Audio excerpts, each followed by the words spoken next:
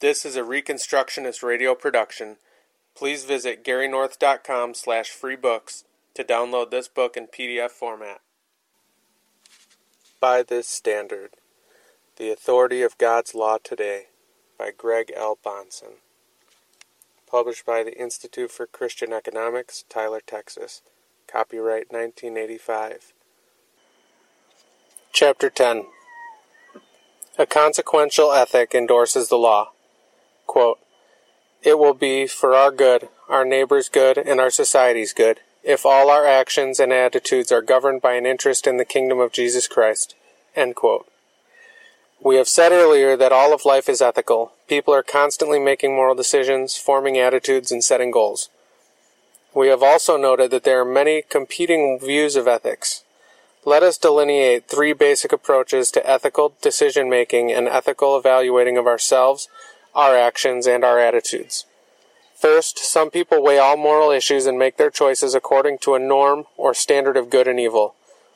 Second, others will determine how actions and attitudes are to be morally graded on the basis of one's character, his traits, intentions, or motives.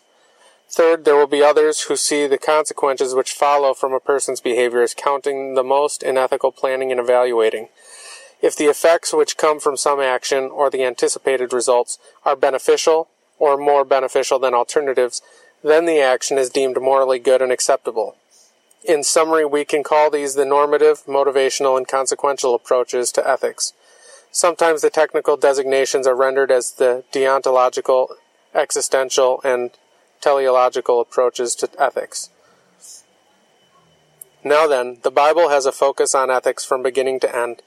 This interest is expressed along the lines of all three of the ethical perspectives we have just outlined. That is, the Bible looks to the standard which we are to follow, encourages a certain kind of character and motivation in us, and sets before us goals or consequences we should pursue. The normative and motivational perspectives have been somewhat explored already. We have seen that God has lovingly and graciously set down in His inspired word a code of moral behavior for His creatures to follow. The commandments or law of God constitute the norm of ethics for all men, whether they accept it or not. God's law is found throughout the Bible and is fully valid as a standard of morality today.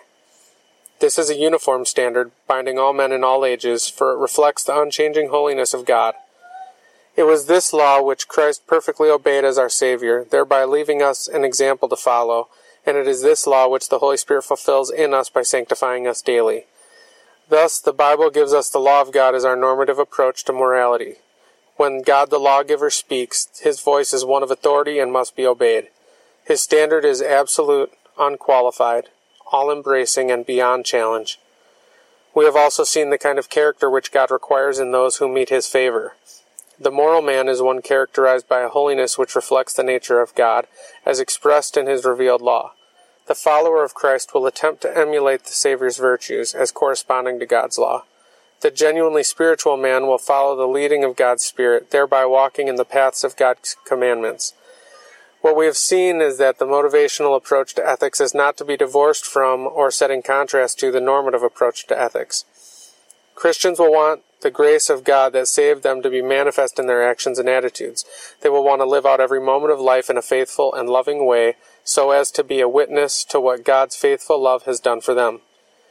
And again, when we look at Scripture to find the implications of a gracious lifestyle which is characterized by faith and love, we learn that God's law shows us our way. The motivational and normative approaches to ethics go hand in hand in the Word of God. The benefits of righteousness. Let us now turn to the consequential approach to ethics according to the Bible. Consequences are important when we evaluate our past actions or contemplate future decisions. Paul communicates this well in saying that we would have to be deceived to think God could be mocked. Evil living will not bring about happiness and blessing, for then the justice and holiness of our God would be a mockery. Rather, says Paul, quote, "Whatsoever a man soweth, that shall he also reap." End quote. Galatians chapter 6, verse 7. Those who live according to their rebellious nature will suffer corruption, while those who live by God's Spirit will gain eternal life. Galatians 6, verse 8. And on that basis, Paul exhorts believers, quote, "Let us not be weary in well-doing," end quote. Why? because, quote, in due season we will reap if we faint not, end quote. Galatians 6, verse 9. It is noteworthy here that Paul focuses on the benefits which will accrue to us if we engage in well-doing. It is not, contrary to modern-day versions of Christian asceticism, somehow ignoble or subethical for a Christian to be motivated by the thought of reward for righteous living. God often sets before us the prospect of divinely granted benefits as an incentive for moral living. For instance, Jesus said, quote, seek ye first the kingdom of God and its righteousness, and all these things, the daily provisions of life, shall be added unto you, end quote. Matthew chapter 6, verse 33. Paul taught that, quote, godliness is profitable for all things, since it holds promise for the present life and also for the life to come, end quote. 1 Timothy chapter 4, verse 8. The Old Testament prophet Malachi exhorted God's people that if they would obey him, here by bringing in their tithes, God would obey the windows of heaven and pour out a blessing for which there would not be enough room to take in. Malachi chapter 3, verse 10. Even earlier, the great leader of the Israelites, Moses, had written that obedience to the Lord would result in blessings on the society's children, crops, rain, herds, cities, and fields. It would bring peace to the people from without and prosperous economy and health from within. Deuteronomy chapter 7, verses 12 through 15. Deuteronomy chapter 11, verses 13 through 15. Deuteronomy chapter 28, verses 1 through 14. Deuteronomy chapter 30, verse 15 and verse 19. And Leviticus chapter 26, verses 3 through 12. In ethical decision-making, we should properly consider the end, aim, or consequences of our behavior. Doing the right thing or having a proper attitude will result in benefits. But benefits for whom? Should our aim be to benefit ourselves, the other person, or the society as a whole? The Bible indicates that each of these is a subordinate but vital interest that we should have. For example, when Christ commands, thou shalt love thy neighbor as thyself, in Matthew chapter 22, verse 39, he tells us to seek the benefit of the other just as we seek our own benefit. Hence, Paul tells husbands to love their wives, the other, as their own bodies, the self, precisely because nobody hates himself. Ephesians chapter 5, verses 28 and 29. Egoism, note, not egotism, and altruism both have a place in Christian ethics, as does a concern for the wider collection of people in one society. Thus, the Bible often exhorts the interest of the one to be relinquished for the benefits of the many. For example, in 2 Corinthians chapter 8, verse 9, and Philippians chapter 1, verse 24. However, all of these interests are subordinate to the one supreme goal for all of our actions, the kingdom of God.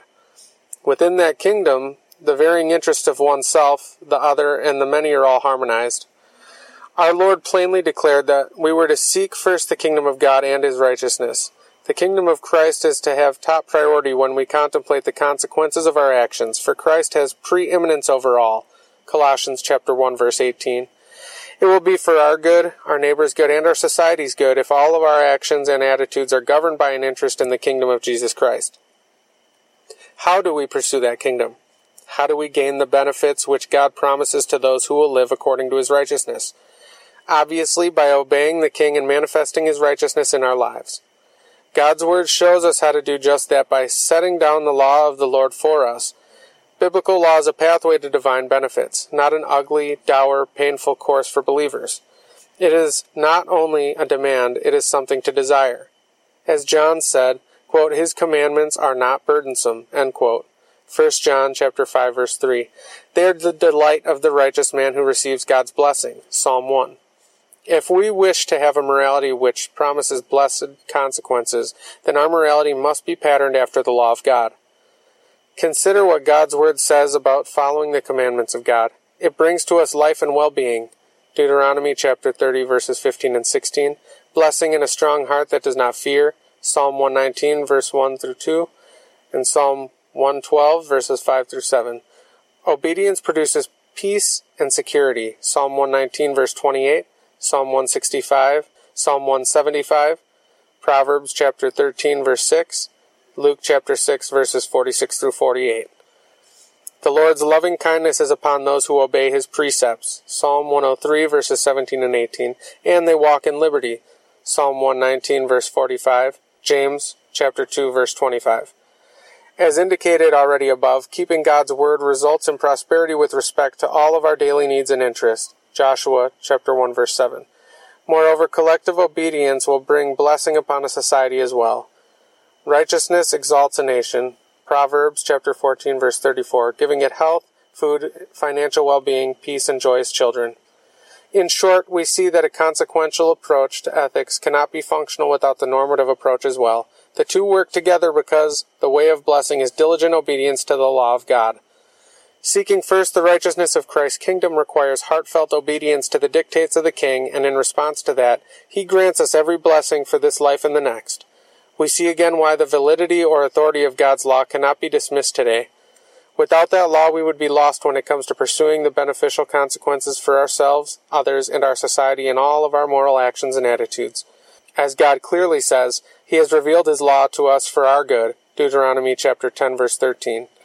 Opponents of God's law, therefore, cannot have our good genuinely in mind. They wittingly and unwittingly mislead us into personal and social frustration, distress, and judgment. Proverbs chapter 14, verse 12. The Reconstructionist Radio Podcast Network brings to you a complete lineup of podcasts where you will hear practical and tactical theology. Our desire is not simply that you consume our shows, but that you also live out your faith in every area of life. We can talk all day long about these things, but if we fail to put them into practice, then we fail as ambassadors of Jesus Christ, our King. Subscribe now to your favorite Reconstructionist Radio Podcast Network shows, or you can subscribe to the Reconstructionist Radio Master Feed, where all of the content we produce, including the audiobooks and audio articles, will pop up as soon as they are available. And don't forget to visit ReconstructionistRadio.com to volunteer as a narrator or to partner with this ministry financially. May the Holy Spirit stir you into action for Christ and His kingdom.